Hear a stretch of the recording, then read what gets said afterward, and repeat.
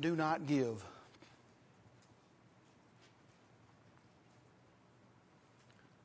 Do not give of your money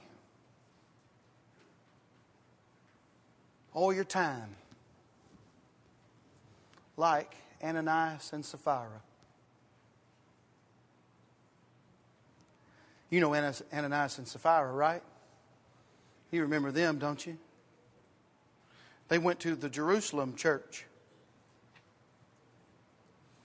They were part of a multitude of those who believed. Acts chapter 4, verse 32. They were part of those who believed and were of one heart and one soul. During the beginning of the church, the Christians gave an example that in later commands that we follow even today. Those in the church, as you see, lacked for nothing. Acts chapter 4, verse 34. They lacked for nothing. Those of one heart and one soul sold houses and lands and brought the apostles the proceeds, who distributed to those who had needs. But a certain man named Ananias, with Sapphira, his wife, sold a possession. This was a possession that they both knew about. This was a possession that the husband didn't sell behind his wife's back. Everyone around them was of one heart, as we saw, and one soul. Everyone around them was selling stuff and giving it away. I'm sure the atmosphere was electric. Can you imagine? Can you imagine the joy on the faces of those in the early church who had just been saved? Can you imagine the relief on the faces of those who thought they had nothing and were given what they needed? I'm sure that it was infectious. It must have been. Because Ananias, he wanted to give too. And Sapphira, she wanted to give too. But do not give like Ananias and Sapphira. Verse 2. And he kept back part of the proceeds, his wife also being aware of it, and brought a certain part and laid it at the apostles' feet. Everyone else had been selling stuff and laying it at the apostles' feet.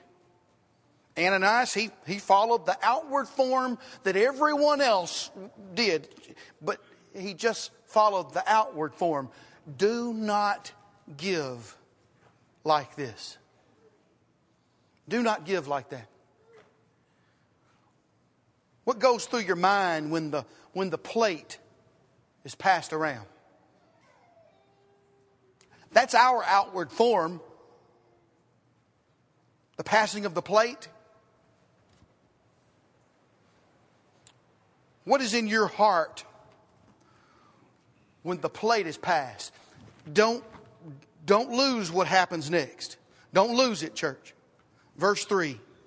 But Peter said, Ananias, why has Satan filled your heart to lie to the Holy Spirit and keep back part of the price of the land for yourself? Notice, Satan filling your heart is something that you allow. Verse 4, Ananias conceived this. He thought this up in his own heart. This is something that he wanted to do. Do not give like this. You made your money this week. If you can't give it with a right heart, just keep it.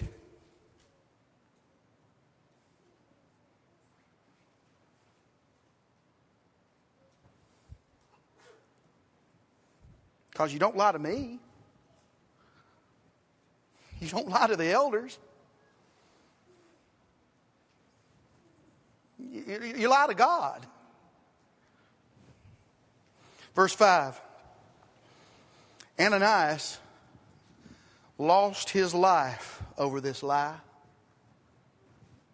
So did his wife Sapphira, if you look down in verse 10. After she backed up the lie that her husband told. You know, husbands and wives are supposed to be one. They're supposed to be on the same page, but husbands and wives are not to be on the wrong page together.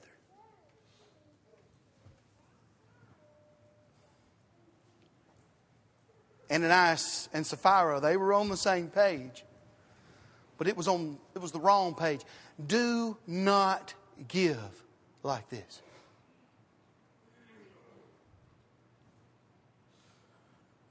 And notice at the death of Ananias, verse 5, and if you look down at Sapphira and her death, verse 11, great fear came upon all the church and upon those who heard these things. You know, discipline makes a statement. Discipline works in the church. These 2,000 years later, I'm still warning you to not give like Ananias and Sapphira. 2,000 years later, I'm still telling you about this. Discipline works.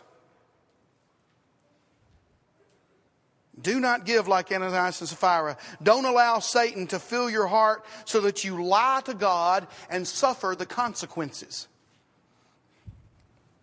Do not give if your attitude is wrong.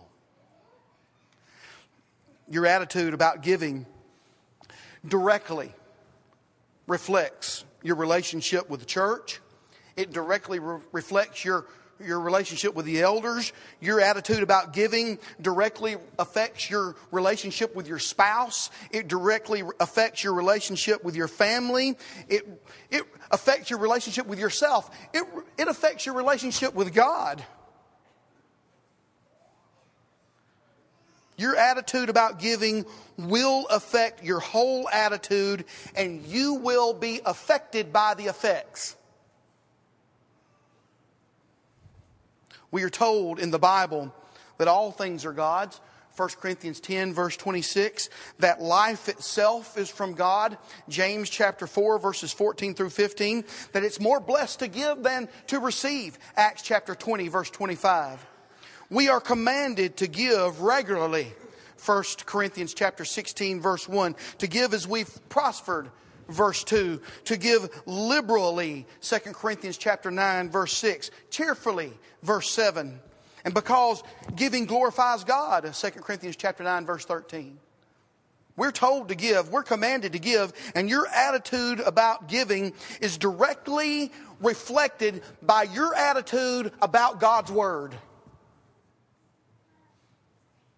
What you think about God's Word is what you think about giving. And what you think about giving is what you think about God's Word.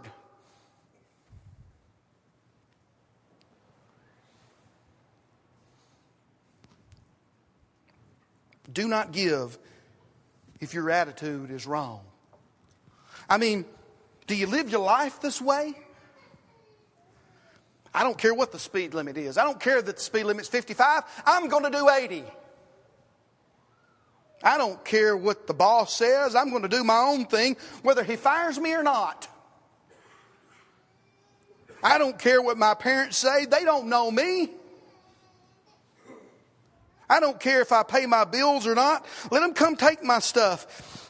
Let them come and get it. You know, I've heard of a woman one time who filled out a charge card application. It was sent in and it was sent back approved, and she charged up a bunch of money with no intention of ever paying it back. They called her and said, Miss So-and-so, you know you owe such and such. She said, I know.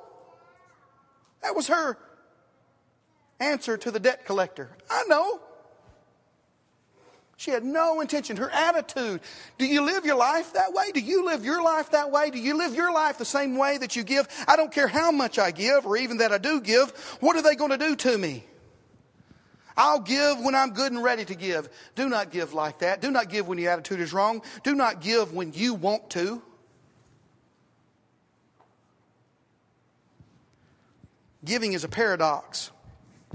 Giving involves none of you, and giving involves all of you.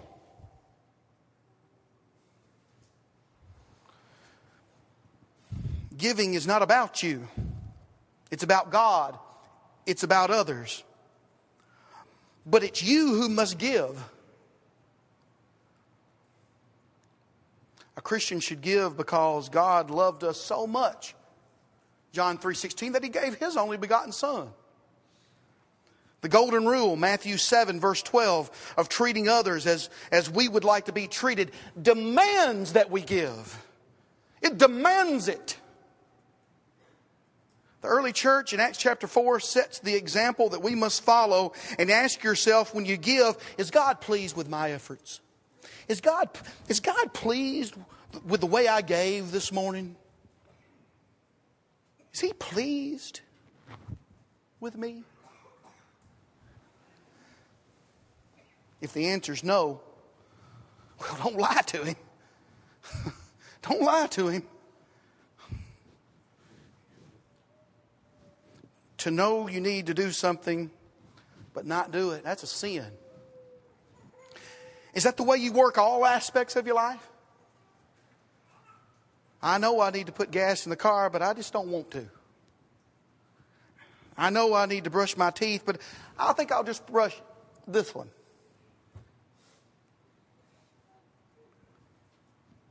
I know I need to buy groceries. Well, that's a bad analogy. Nobody likes to go to the grocery store, do we? I know I need to pay the water bill. I'll just wait till they cut it off first. I know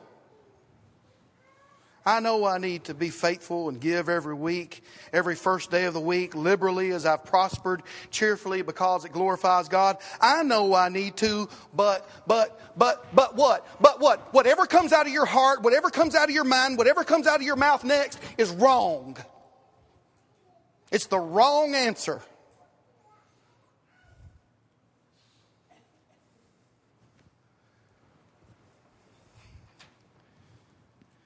Do not give like that. Do not give to be a better Christian. Be a better Christian and give.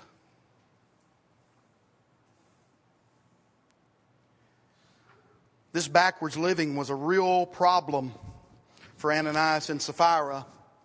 They thought giving was needed, but their lie to God showed their true keeping up with the Joneses mentality. To be seen of men. Their attitude was wrong, and they gave what they wanted and how they wanted and when they wanted. And they ended up giving their lives for a lost cause. That lost cause was themselves. They died lost. Do not give like this. Instead, 2 Peter chapter 1 verse 5, add to your faith goodness.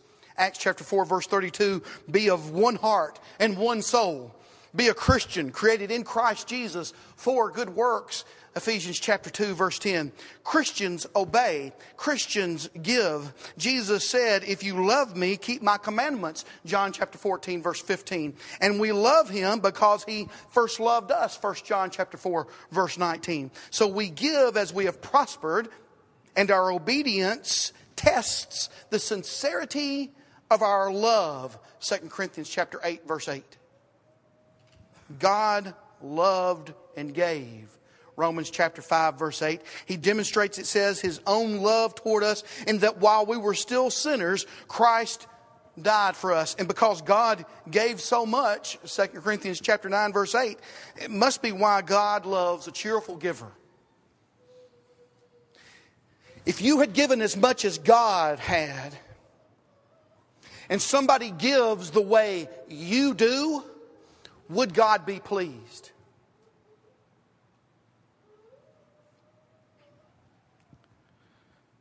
God is able to make, it says, all grace abound toward you, that you always, having sufficiency in all things, may have an abundance for every good work.